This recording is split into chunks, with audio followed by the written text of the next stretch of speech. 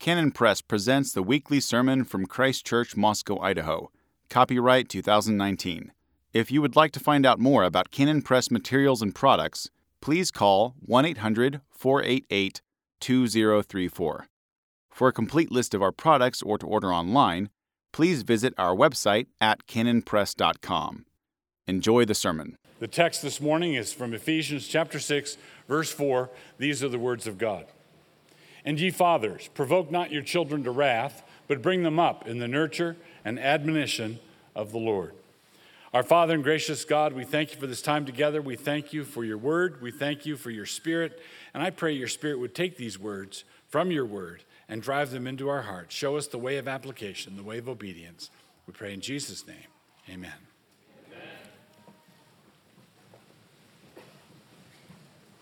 So as Reformed Christians, we think naturally in terms of covenants. A lot of our churches are named covenant thus and such, covenant this and that. I had a friend years ago who accused us of thinking in terms of covenant peanut butter and covenant jelly. Everything is covenant. Well, that's true actually, but we won't pursue that. We do this when we're thinking about our salvation and the covenant of grace. We also do it when it comes to some of our horizontal relationships. We have a rich understanding, for example, of the covenant of marriage. And then related to marriage, we also think of the family in covenantal terms. Covenant marriage results in covenant children. So we are covenant families. Our children are covenant children. This means that when our children are brought into the faith, they are introduced into the universal church. They're introduced to universal realities, the Christian faith generally, but there's more than that. They also are individuals who, for the most part, grow up in a particular congregation. That is, this one. Most of the kids in our congregation are growing up in a particular church, and this has additional ramifications. We think of them a certain way, and since they've been here their entire life, they think of us in a certain way. They think of the adults in a certain way. They think of church in a certain way. And what we want to do is have that way that we think of them and they think of us be biblically grounded. They are not just brought to the faith generically. They are brought to a particular church, and they grow up to maturity within a particular church, and that has covenantal ramifications. If you were to get down on one knee after the service and look across the room, you're going to see a whole second demographic reality down there. There's a second population at the 3-foot high level. There are a lot of kids growing up in this congregation. Now, you might say, well, I've been to other churches where there are a lot of kids. Yes, there are a lot of kids, but what do you mean by covenant realities? It's not just a word we're using. It's not just a tag we put on what we're doing. There are a number of enormous practical ramifications. You just saw a couple of infants baptized. You saw children included that way. On a weekly basis, we have communion. You see children included as we come to the table. You also see, if you've been in this congregation for any length of time at all, you see what I can only describe as an extraordinary commitment to Christian education. Overwhelmingly, the kids growing up in our community are receiving a Christian education one way or the other, whether Logos School or an online Christian school or Whitehorse or homeschooling. There is a high level, well over 90%, a high level of commitment to Christian education. And that didn't just appear out of nowhere. There are doctrinal underpinnings to all of that. And on top of that, if you were to get down on your knee and look across the room at all the second population, there's another factor, and that is they're here with us. They're in the same room. In many churches, what happens is the children are taken off to children's church, and it's like a separate, distinct, segregated congregation. And for many, many years now, we have practiced a family worship where the entire family comes, and if a kid's flipping out, they can be taken out to a room where the sermon is piped in. But for the most part, all the kids are here with us, and they're here with us because they are part of the congregation. We want to approach God all together. Now, this is not just a whim that the elders settled on sort of randomly. We know that there's an enormous amount of work involved. If you've got 3 little ones, or 4 little ones, or 7 little ones, if you've got little ones, we know that your row could be something of a rodeo over, right? We know about that. We know about that because you've got, 14 hands handling little cups of wine and 7 psalters, and you can flip through the psalters and see wine spots and various psalters on the. It's wonderful to have communion hymns with wine on them. These people practice it. So we know that it's hard work. We know that it's a challenge. We know that you might think, oh, this was marvelous. I heard a third of the sermon this week. Why are we doing this? Why are we doing this? Well, we have long-term benefits in view, and I want to explain. I want to have a message about the children of the congregation, and I want part of this to be about the children of the congregation, and part of this be a message to the children of the congregation.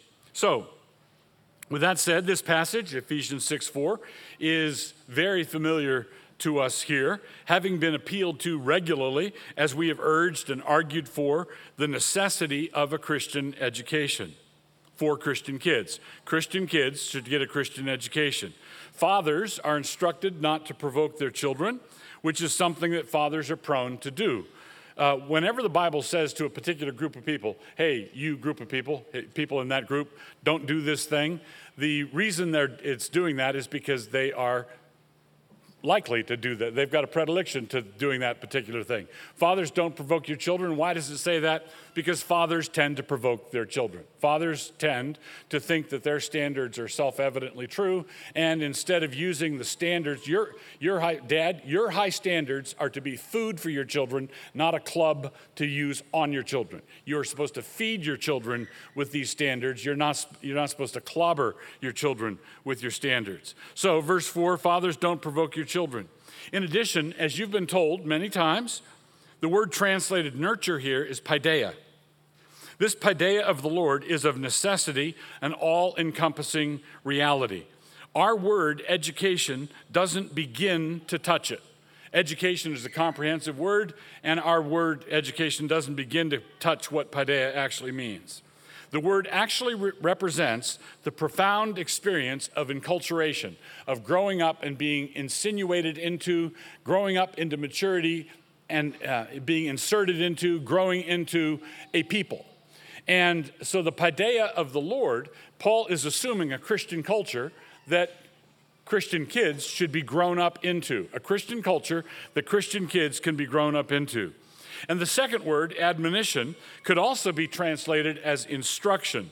Christian kids need a Christian education. Christian kids need Christian instruction.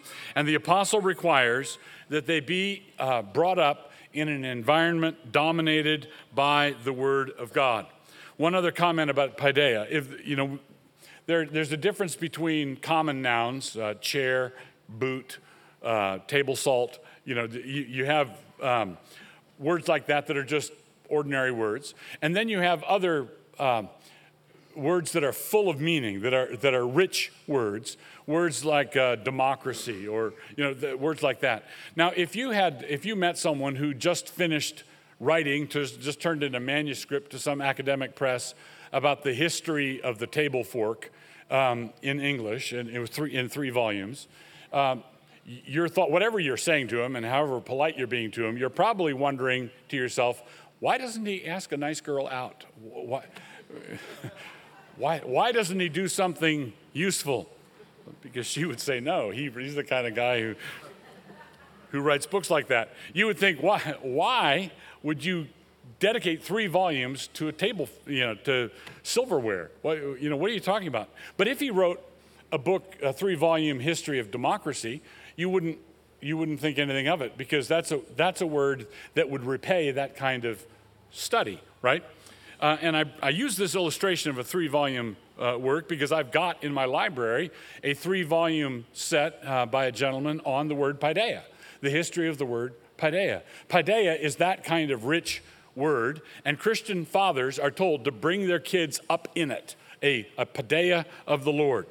Now, that said, as a background, today my interest is with the verb rendered as bring them up. that word is used just 2 times in the New Testament. One of them is here, meaning rear or bring up. The only other use is just a few verses earlier, when husbands are commanded to treat their wives as they treat their own bodies. No man ever hated his own flesh, but nourishes, same word, and cherishes it. So husbands are told to nourish their wives, and it will nourish their wives as they nourish their own bodies. And then a few verses later, they're told to nourish their children in the same way. So a husband is told to love his wife in Ephesians 5 as Christ loved the church. This is the baseline. And as if that were not enough, he is then told to apply the golden rule to marriage, taking care how he nourishes and cherishes his own body as a rule for how he treats his wife. So you know how Christ treated the church? Treat your wife that way. You know how you treat your own body? Treat your wife that way. He feeds and cares for his own body. And the word for cherish there, it says nourish and cherish. The word for cherish, thalpo, literally means to keep warm. In other words, that's your text for Valentine's Day, if you want a text for Valentine's Day. A husband is supposed to treat his wife in such a way as she's strengthened, nourished, kept secure, kept warm. He is to be, in other words, extremely solicitous for his wife's welfare. And then, just a few verses later, he uses the same word with regard to the children of this union. Bring them up, feeding, protecting, caring, watching. Fathers are given this central charge. All right, so then, fathers and then mothers together with them are engaged in this vital task of bringing up children. But Christian fathers and mothers are not on their own with regard to this. This is not something that's detached from our life together here as a congregation. In our practice of baptizing children, which you have just seen a moment ago, we recognize the importance, as a congregation, we recognize the importance of our congregational unity in child rearing when we ask the question, every time we baptize a child, we ask the parents this question. Ask the congregation this question in context of the questions we've asked the parents. Do you, as a congregation, undertake the responsibility of assisting these parents in the Christian nurture of this child? If so, signify it by saying amen. But what does that mean exactly? The word amen in Scripture has the force of an oath. When you say amen, you are swearing to something. It has the force of an oath. It's not just, yeah, I guess, or I suppose, or I think so. When you say amen, you're saying, may it be so, let it be. You're signing on. When you say amen, you're taking a vow. So when Christian parents that you may never have seen before in your life stand up in front of the congregation, and I ask you, or Francis asks you, do you intend to support these parents? You say amen, and what does that mean? What does that entail? So, let me set up a scenario. Let's say you dutifully said amen at the baptism of little Herbert.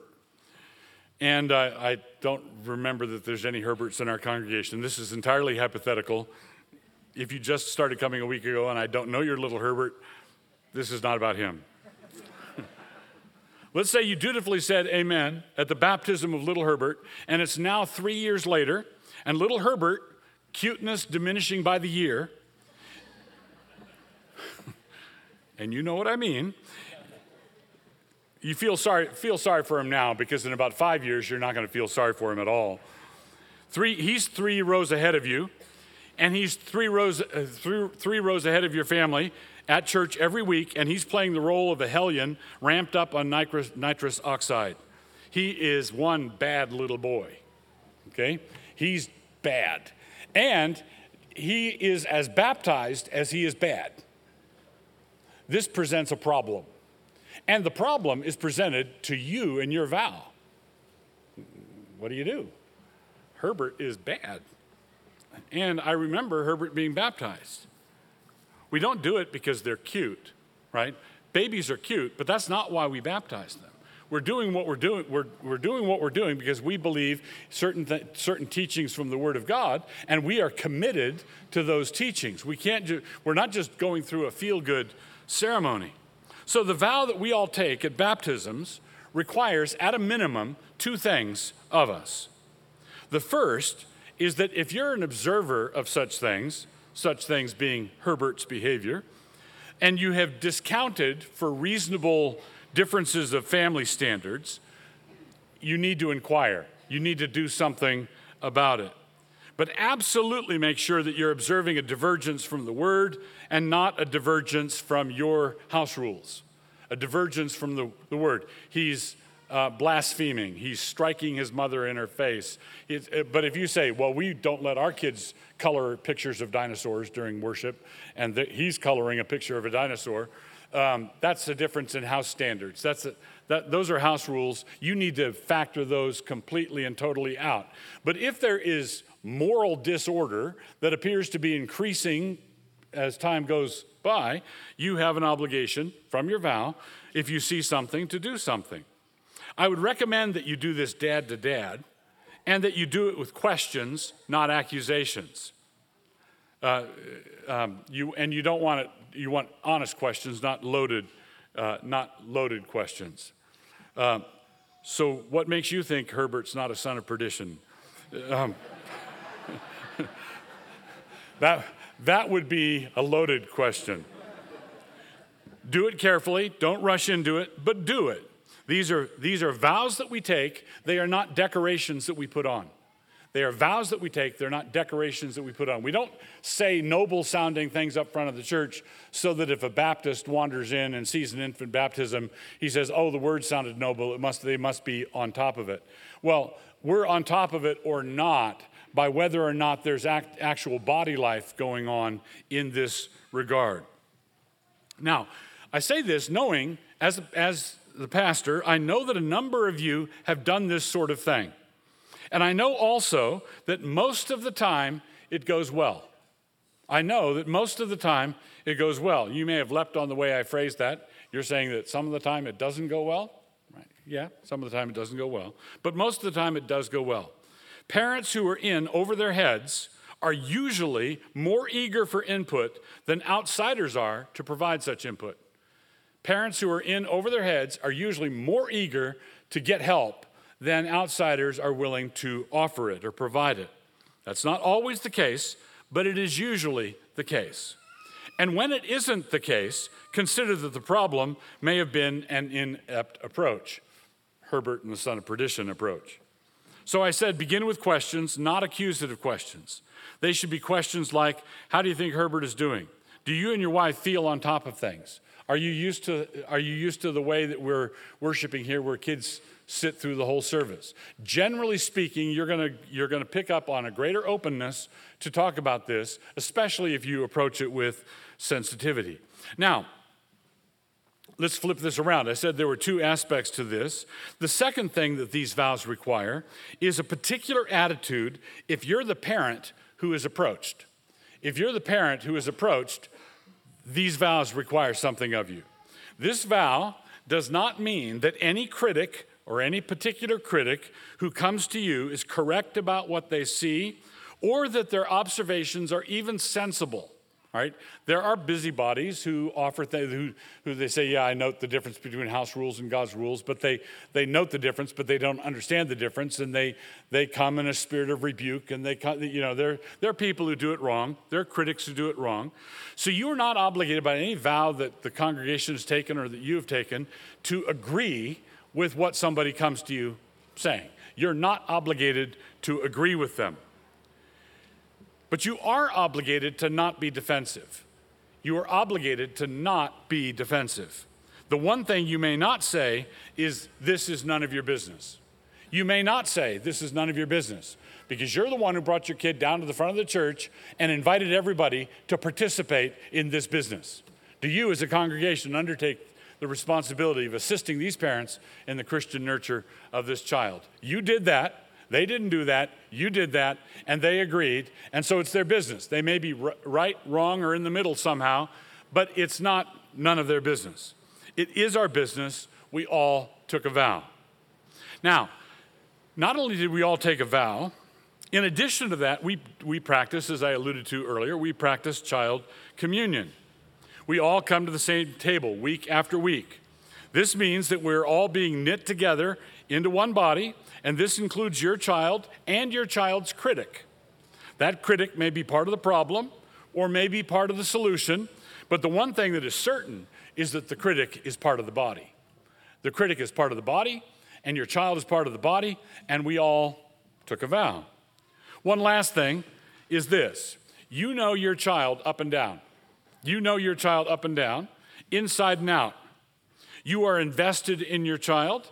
You love your child.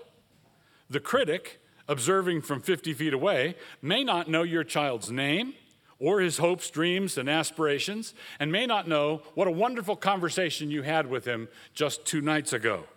The critic doesn't know any of that stuff. But because of the way communities work, and because none of us can see the back of our own heads, that person that I've been somewhat unkindly calling a critic may know some things about your child concerning which you have no idea. A 3-year-old falls over at church. Let's say you took a knee and looked across and you saw a kid fall over, clonk himself, but he picks himself up, brushes himself off, looks around, and starts to trot across the gym. And when he comes within earshot of his mother on the other side of the gym, he bursts into a wail and runs up to her because he fell over. Now, you don't know that kid's name, and mom does know the kid's name. The observer, who doesn't even know Herbert's name, knows that Herbert is working his mom. And mom doesn't know. Herbert's working her. Right? He's being a little drama queen, and because he didn't hurt himself. He kept it together. He was fine all the way across the gym. And then, wah! Mom doesn't know. In fact, what this means is that sometimes parents are too close. Sometimes parents are too far into the weeds, and there's certain things that you do not see that other people who don't know your name or your kid's name can see. All right? That's really important to file away. Or take a situation a little bit older. Take all the parents of the kids who rode the bus to the basketball game. Those parents know all about your teenage daughter's boy-crazy conversation. They know that, and you don't. Let me say that again. They know that your daughter is boy-crazy, and you don't. Now, how can they know that? They don't even know my daughter's name. Who's that? Who was it when they're talking around the dinner table? Who said that? Who did that? And they're not even sure. They can't even bring up the mental picture of who it is. But they know something that you don't. So factor this in as an ever-present possibility. It's not a certainty, and simply refuse to be defensive. You investigate, check it out. When someone comes to you, say, thank you very much for keeping your vow. Thank you very much for taking this seriously. I'm going to talk to my wife. We're going to pray about it. We'll check into it. I just really appreciate you coming to me. No defensiveness at all. All the porcupine quills must not come out. If you say, how dare you say anything about my child, you are not keeping your vows. You're not keeping those vows. We're not doing this as feel-good Kodak moments. Well, Kodak used to be a company that made, never. Used to be a company back when I started, never mind. All right, so having said all that about the children of the congregation, I want to direct some words to the children of the congregation.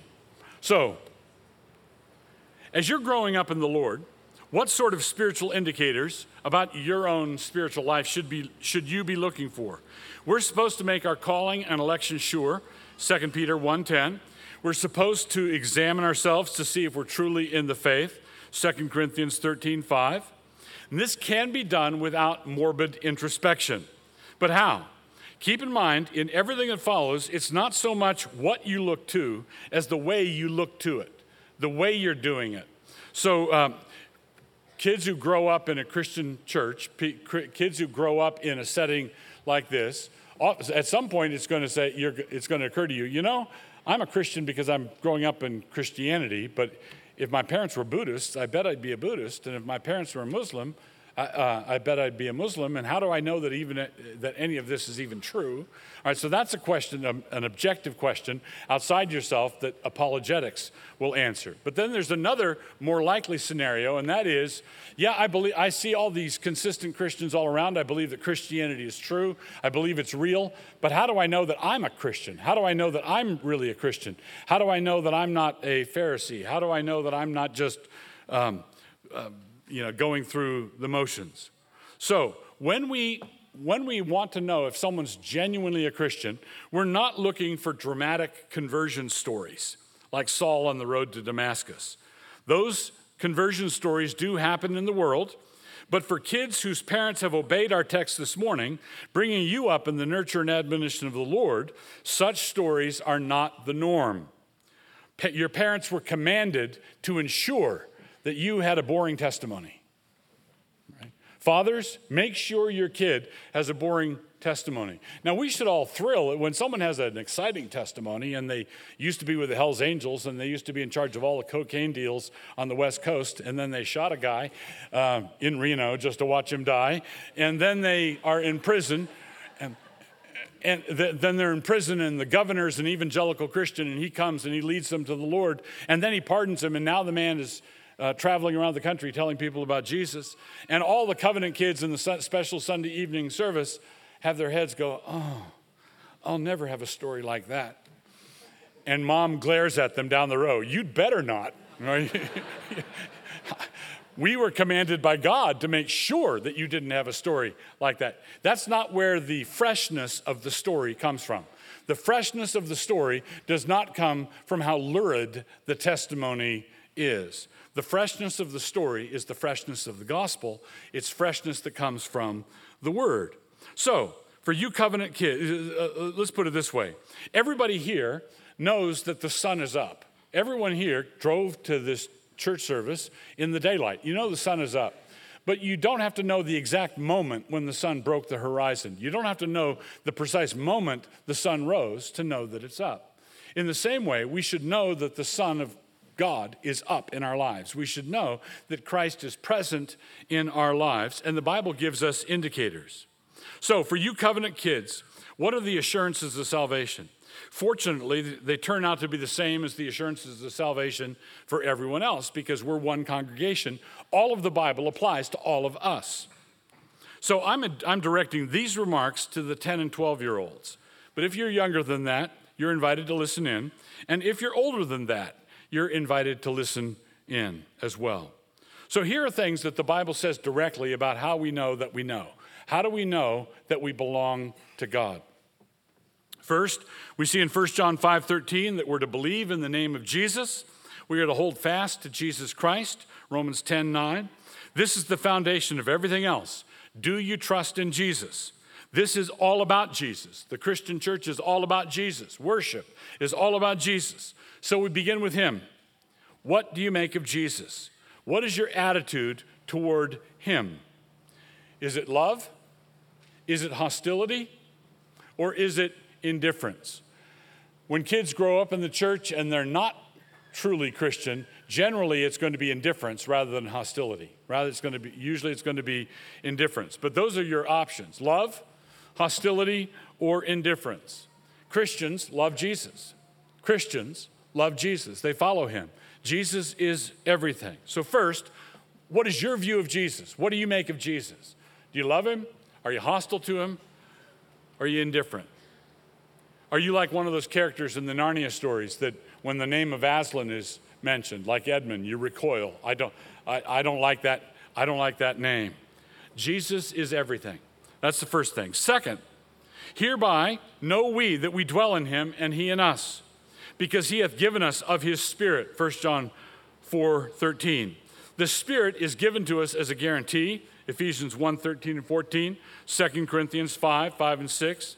The Spirit is given to us as an assurance. And then that leads to the next question. So then how do we know that we have the Spirit? Well, Galatians 5:22 and 23 and Ephesians 5:9, the Spirit grows things. The Spirit grows things in our life. And secondly, Romans 8:13, the Spirit kills things. The Spirit grows things in your life, and the Spirit kills things in your life. And many of the passages that we're looking at here tell us explicitly how we know that we know God. Notice how it goes with this one in 1 John 4:13. Hereby know we that we dwell in him. How can I know that I dwell in him? The Bible has a verse that says, here's how we know that we dwell in him, that we have the Spirit. And the Spirit's presence is made known by nurturing certain things in your life and by killing certain things in your life. Third, we know that we've passed from death to life because we love the brethren. He that loveth not his brother abideth in death. 1 John 3:14. What is your attitude towards those that you know really know God? Do you want to be with them, or are you repelled by them? Now, you don't know if let's say you're wondering if you're a real Christian, but you do know certain others who are real Christians. You know certain people who are genuinely Christians, other kids who are genuine, real Christians. And I'm not talking about the goody two-shoes. I'm not talking about the fastidious ones. I'm talking about the real Christians. Do you know in your circles kids who are sincere, honest Christians?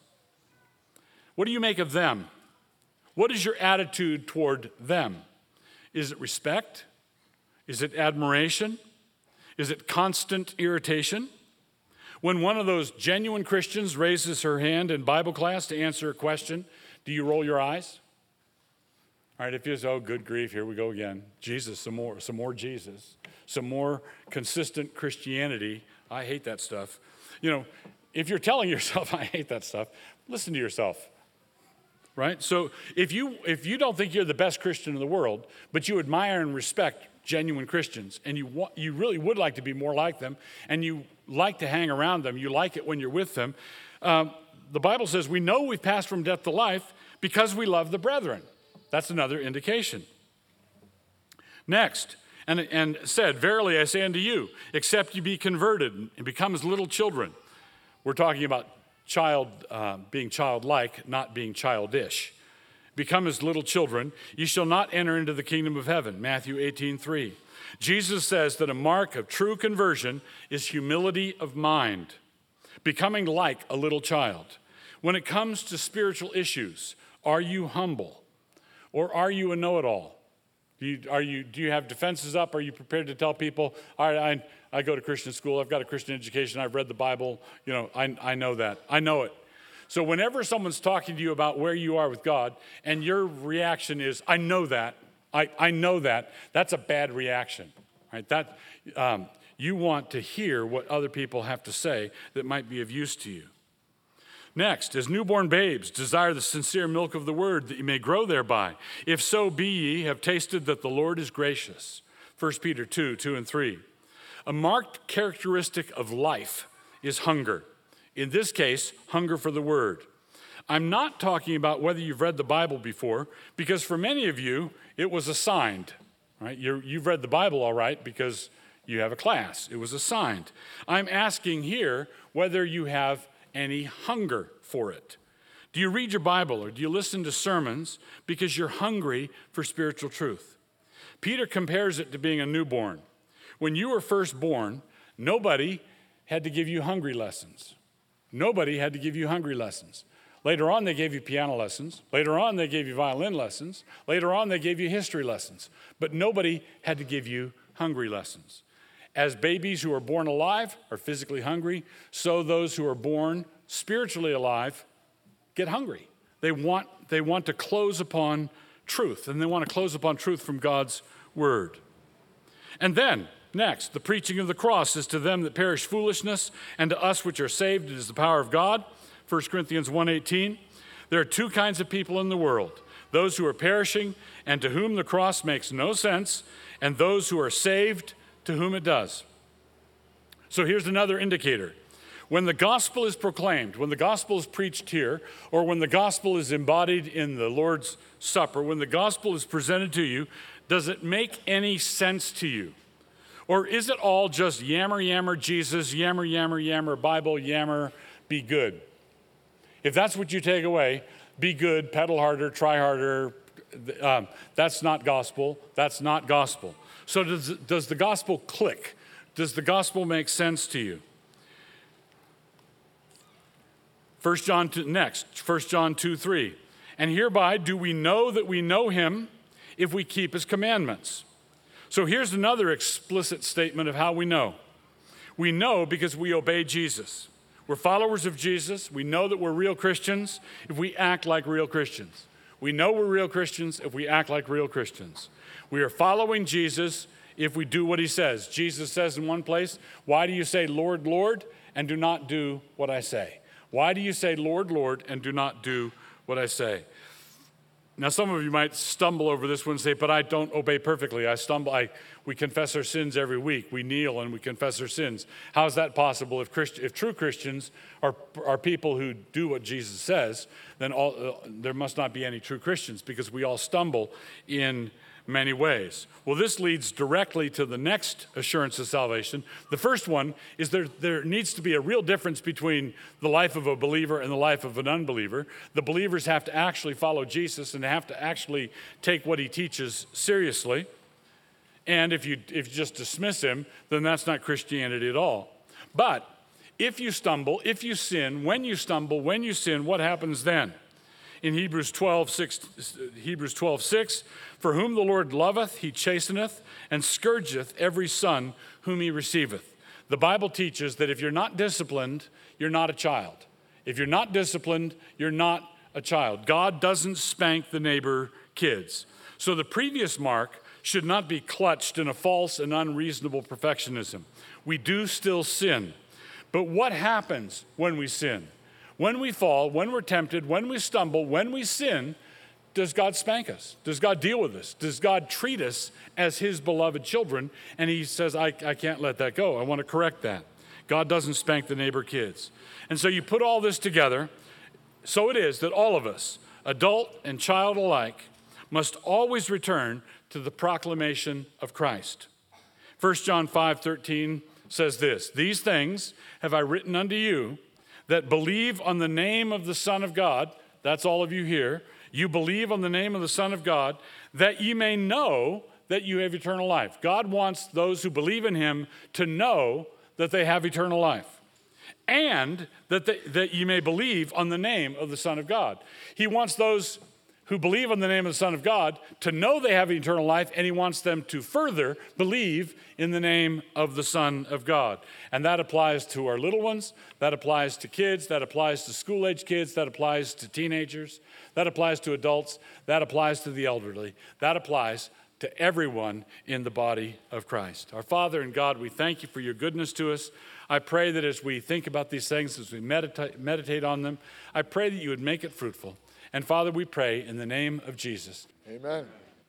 As you've heard this morning, as you know, all the baptized are welcomed and invited to partake of this table with us, including baptized children. This is because the Bible says that all of Israel was baptized in the cloud and the sea. All of Israel ate spiritual food and drink in the wilderness, and those things were written as examples for us. 1 Corinthians 10. All the new Israel, all who have passed through the waters of Christian baptism, are invited to partake of this spiritual food as well. But there's a warning here for all of us as well. All Israel did not receive the covenant promises in faith, and so they were judged. And so likewise, Paul says that those who do not honor Christ at the Lord's Supper, some of them get sick, and some of them die. So we do not welcome our baptized children to this table because it is cute or because it is entirely safe. As Mr. Beaver said to Lucy, safe? Who said anything about safe? Of course he isn't safe, but he's good. He's the king, I tell you. Jesus says to let the little children come to him and not to prevent them. And so we want to obey him in this. But this should never be a flippant or casual thing. It is a joyful thing, but not a thoughtless thing. If we are not teaching our children to trust Christ, to know Christ by faith, then we're actually asking God to judge us and our children.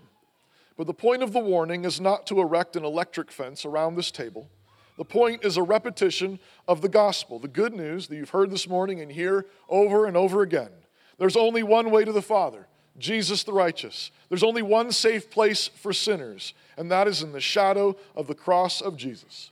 So come in faith, come teaching your children to believe, and children, come believing in Jesus. Come and welcome to Jesus Christ. In the night in which Jesus was betrayed, he took bread and he gave thanks. So let's give thanks together. Our God and Father, we praise you and we thank you that you have caused us to be born again to a new and living hope through the death and resurrection of your Son, Jesus Christ. Thank you that you have welcomed us here to your table as your beloved children. We praise you and we thank you for this great grace. In Jesus' name, amen. I've heard a message this morning about the children of the congregation to the children of the congregation. So I have a catechism question that I'm going to ask you and I'll give an answer to, and then something that you can talk about in your families on the way home or at lunch today. And the question I want to ask is, why does the pastor raise his hands at the end of the service when he's giving the benediction, when he's giving the final blessing? Why does the pastor raise his hands? The answer is what he's doing is he's blessing you, but it's a symbolism of putting his hands on you. He's actually laying hands on you. And if you actually go to Numbers 6, which is where the benediction is taken that I'm going to give you in just a minute, that was originally given to Aaron, God specifically says, give this blessing to Israel, and so put my name on the children of Israel. And so when you hear, the reason why he raises his hands is he's laying his hands on you. Why? To name you. He's naming you after the name of your God. He's putting his name on you. Why? Because you're his children. Right? Fathers name children. And so every time you see the pastor put his hands up to give you the blessing, remember that means that you're a child of God. Do you want his blessing on your life? Do you want his hands on you? Do you want him to be your father? Well, it's here, it's free, it's for the taking. So receive with believing hearts as children of God the blessing of your Father. The Lord bless you and keep you. The Lord make his face shine upon you and be gracious to you. The Lord lift up his countenance upon you and grant you his peace. And amen.